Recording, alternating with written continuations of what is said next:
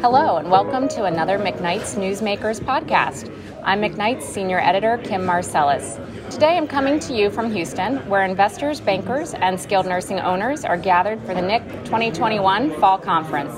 I'm joined by Laka Wong-Hammond, Managing Director and Head of Mergers and Acquisitions at Lument, who oversees business development and management of the firm's sell-side, corporate, and strategic advisory services to owners and operators of healthcare and senior care. Also with us is Brandon Gill, Lument's Associate Director in Seniors Housing and Healthcare. He's responsible for the firm's Midwest market. Both Laka and Brandon have played a major role in securing financing for the sector during the pandemic and long before it. Good afternoon, Laka. Good afternoon, Brandon. Good afternoon, Kim. Good afternoon, Kim. So let's start by setting the stage a little bit. We know COVID is still affecting census, and now there are more staffing costs than ever. Do providers still have plenty of access to capital in late 2021? And what if I'm operating at a loss because of associated labor costs, but have a historically strong financial and operating record? Yeah, providers from an M&A perspective still have many options. Debt is still at historic low levels, but agency financing is scrutinizing performance with a bigger microscope. Equity capital is plentiful, and larger asset aggregators, such as regional operators or investment funds, can get better debt levels during the bridge to agency period, while facility performance improves. That's why we're experiencing buyer underwriting at pre-pandemic levels, often with a premium. So it's definitely a seller's market. However, if you were at this morning's NIC keynote panel with Larry Summers and Paul Krugman, the only certainty is uncertainty. So things can change quickly. You want to weigh in also, Brandon?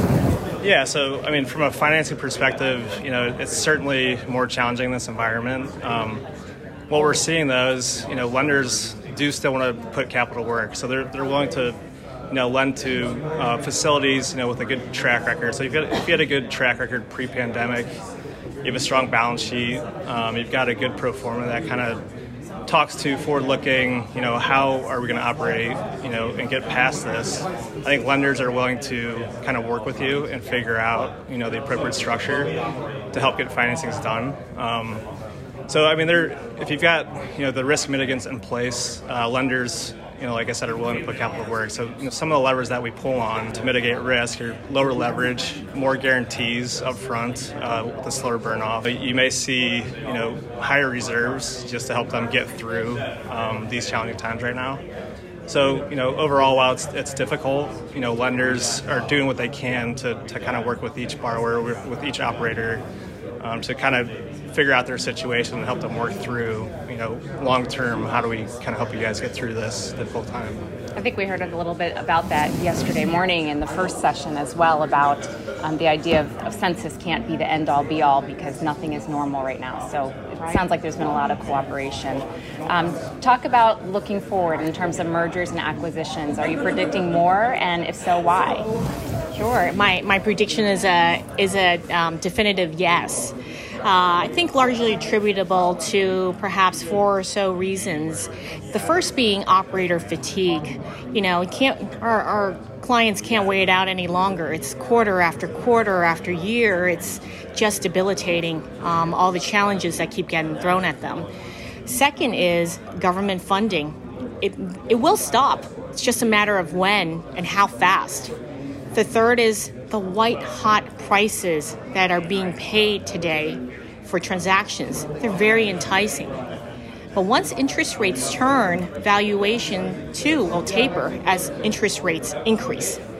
And the fourth is, it's an evidence, all of these themes are evidenced by the strongest deal pipeline that the Lument M&A Group has ever experienced. And honestly, discussions this week at the NIC conference is validating this thesis. Brandon, what are you seeing? Yeah, so we work with, small clients, we work with very large clients. I think, as we kind of navigate through the Midwest and talk with our clients, we're seeing some of the smaller guys just contemplating, is it worth it to kind of stay in this market? Or, we're seeing very high prices out there. Is it, does it make sense for us to maybe work with Laka's group and, go through the M&A process, see what we'll be able to get for our facility? Like, is this the time to get out? So I think, not everybody's made up their decision. I think people are kind of waiting to see, how does stimulus keep coming in? Is that going to help support us? Is it going to stop? There's a lot of different things that kind of go into play on, their decision to either stick with the facility or end up selling. So I think, it's a case-by-case basis, but everyone's kind of still figuring it out, still vetting. So I think some of the smaller players, we see a lot more consideration to work with Locke as a group to just see, does it make sense to get a high price, with capital flowing in. You've got opportunistic money trying to come in and buy these smaller shops out and grow. So. And I think one of the things I've heard both for-profit and non-profit is just the idea of timing, because if you're struggling and you wait too long, you might take yourself out of those attractive opportunities. Right. And the other offset to that, too, is that, I feel like owner-operators, the best time to sell is either on an upswing when you've experienced bottom, which is what Brandon was saying and Kim also observed in the market with smaller operators. But there's a lot of larger operators that are at peak performance, making or being their own budget. So I say to those clients, there is so much liquidity out there right now, you should sell when you don't have to sell, because then you can be deliberate about the transaction terms that you're commanding, as well as wait it out to get the best price. And when we talk later in the discussion, it's my view, especially off of Summers and Krugman's own views of inflation and where rates are and all that, I really don't think this confluence of capital markets will be better timed than right now. Okay, so turning that around a little bit, what are there certain properties or certain characteristics that are really attractive if I'm the buyer rather than the seller? Yeah, it goes back to this is a facilities-based business. So in real estate, it's location, location, location. That can't be changed while all else, upgrades, changing acuity mix, operator replacement, cost controls. If an asset or a portfolio is well located, it matters much less if it's not currently cash flowing or not at peak performance. We see a long line of hungry buyers at the other end, regardless of the situation. Through firsthand experience, I can attribute a premium that a client received recently on a non-cash flowing asset largely because of its strong market location. And we've received similar type reception for a seniors housing portfolio in the Southeast, again, because of its markets. So Southeast is doing well. Are there any other regions that you would say are performing pretty strongly? I think within every region, it's when you take a more micro approach, depending on its market dynamics, competitive outlook, and all that feeds into the location factor. Well, I find that the Southeast interesting because, as we were discussing before we started, vaccination is an issue in the Southeast, and that's a challenge for those operators. So especially for a tight labor market. Yeah. And Brandon, what would you say in terms of those metrics? Yeah, I think Laka hit it right on the head. Location's a big key, and people that are looking to, acquire facilities, they look at, okay, where are our current facilities? Where can we get scale, right? Do we know these markets well? What does that market opportunity look like? But yeah, end of the day, it comes down to location, I think, is one of the biggest ones. Okay, so location we can't change. We covered that. No matter where I am, if I want to improve my building and maybe as a tool to regrow my census, how can I get that money? Is there capability of refinancing for me right now? Yeah, other tools? Yeah, refinance right now, every client should be considering it right now. Rates are so low. So, there are definitely opportunities to refinance your debt. And if you want to incorporate CapEx for improvements, there are definitely tools available to help achieve that. What we see, we do a lot of agency financing business, so we do a lot of HUD financing, Fannie Mae, Freddie Mac. But with our HUD clients, what we're seeing is, they're taking advantage of the interest rate environment. They're lowering their interest rate through note modification program, which as their current lender, we can only do that for them. It's a very quick process, but it helps free up cash flow for them for other uses at the facility. There's another program called the A7 Refinance, which allows you to re-extend your term, allows you to increase your mortgage back to the original amount.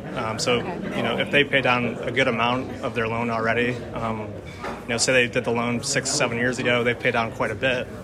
They're able to re-up that mortgage amount, incorporate repairs, additions, whatever, into that loan amount. And as long as they're still hitting, certain debt service coverage levels, it's a great program to consider, and it lowers your rate at the same time. So it allows you to get those CapEx improvements, improve your facility, which may in turn help increase census, attract people to come to the facility, and it lowers your rate at the same time. So it frees up cash flow to use for other things. Do you find your clients are maybe more willing to consider government options like HUD than they might have been in the past because of some preconceived notions? HUD's a very good program. You have to have a lot of patience, but it's the goal of it is to give you permanent financing, long-term, non-recourse, at very good rates, and it's non-recourse. So it's one of the best products out there. The challenge with it is sometimes timing. But what we see, clients that are already in HUD, is willing to work with them, and their priority is to work with the clients that they already have within the HUD program. So our clients that are already in it, we encourage them, hey, look at this program. It takes a little bit longer of a time versus traditional bank financing. HUD gives you kind of the best terms you can get out there. Right. So, and since it's worth the wait. Sometimes it is, yes. And so you can do that with traditional bank financing too. You can, find ways to achieve, CapEx improvements, refinance, do all that. We like to, for clients that are already within HUD, kind of drive them that route because we think it gives them the best terms. And it's, maybe a couple extra, 2-3 months extra on top of the process. Okay. Laka, do you want to add to that? Sure. From a sell side perspective, the best time to sell is when performance is on the upswing or you don't have to sell. And that's a simple fact because buyers are more able to extrapolate that performance into the future and use that to justify the price and the premiums. That is through a pro forma projections model exercise, which we'll assist you on. However, over the course of my 20-plus year career, a common misstep I see sellers make is to overemphasize the need for a turnaround story and deliver that performance before going to market. A more balanced approach to a sale is to also evaluate the current market conditions. Theoretically, the benefit of operating improvements could easily be negated by increased borrowing rates, leading to higher cap rates, lower valuation. For instance, the effective yield on the 10-year Treasury is a negative 1%. Maybe more negative if you believe this morning's keynote, Paul Krugman detailing the real inflation rate to include food, energy, used car, and housing prices, which potentially can be as negative as -4% plus. So it really doesn't get better than that. Anyway, rates and inflation are going to be an entirely different topic, which might also justify a follow-up discussion. But what is indisputable at the present is that borrowing rates are very attractive and liquidity is very ample. Putting all the eggs in the operational turnaround basket might not be the best approach for sellers. And to Brandon's point about A7s and note modifications, sellers don't have to wait for that to be baked in before going to market because buyers will happily assume an underlying loan if the leverage levels are good and work on these changes with us post-close. Obviously, every situation is unique, so I invite anyone contemplating a transaction to give me a call.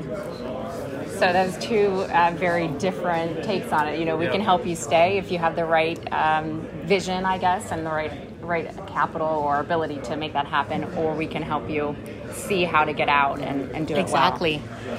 All right, guys. Well, Locke and I work together, so let's have a discussion, right? And see what makes the most sense. Let's see what the client's long-term goals are and go from there. As we discussed, it's a seller's market. It's client's choice. There is no lack of options for them. Well, we thank you guys very much, both of you, for providing your insights. And again, for McKnight's, this is Kim Marcellus. Have a great day.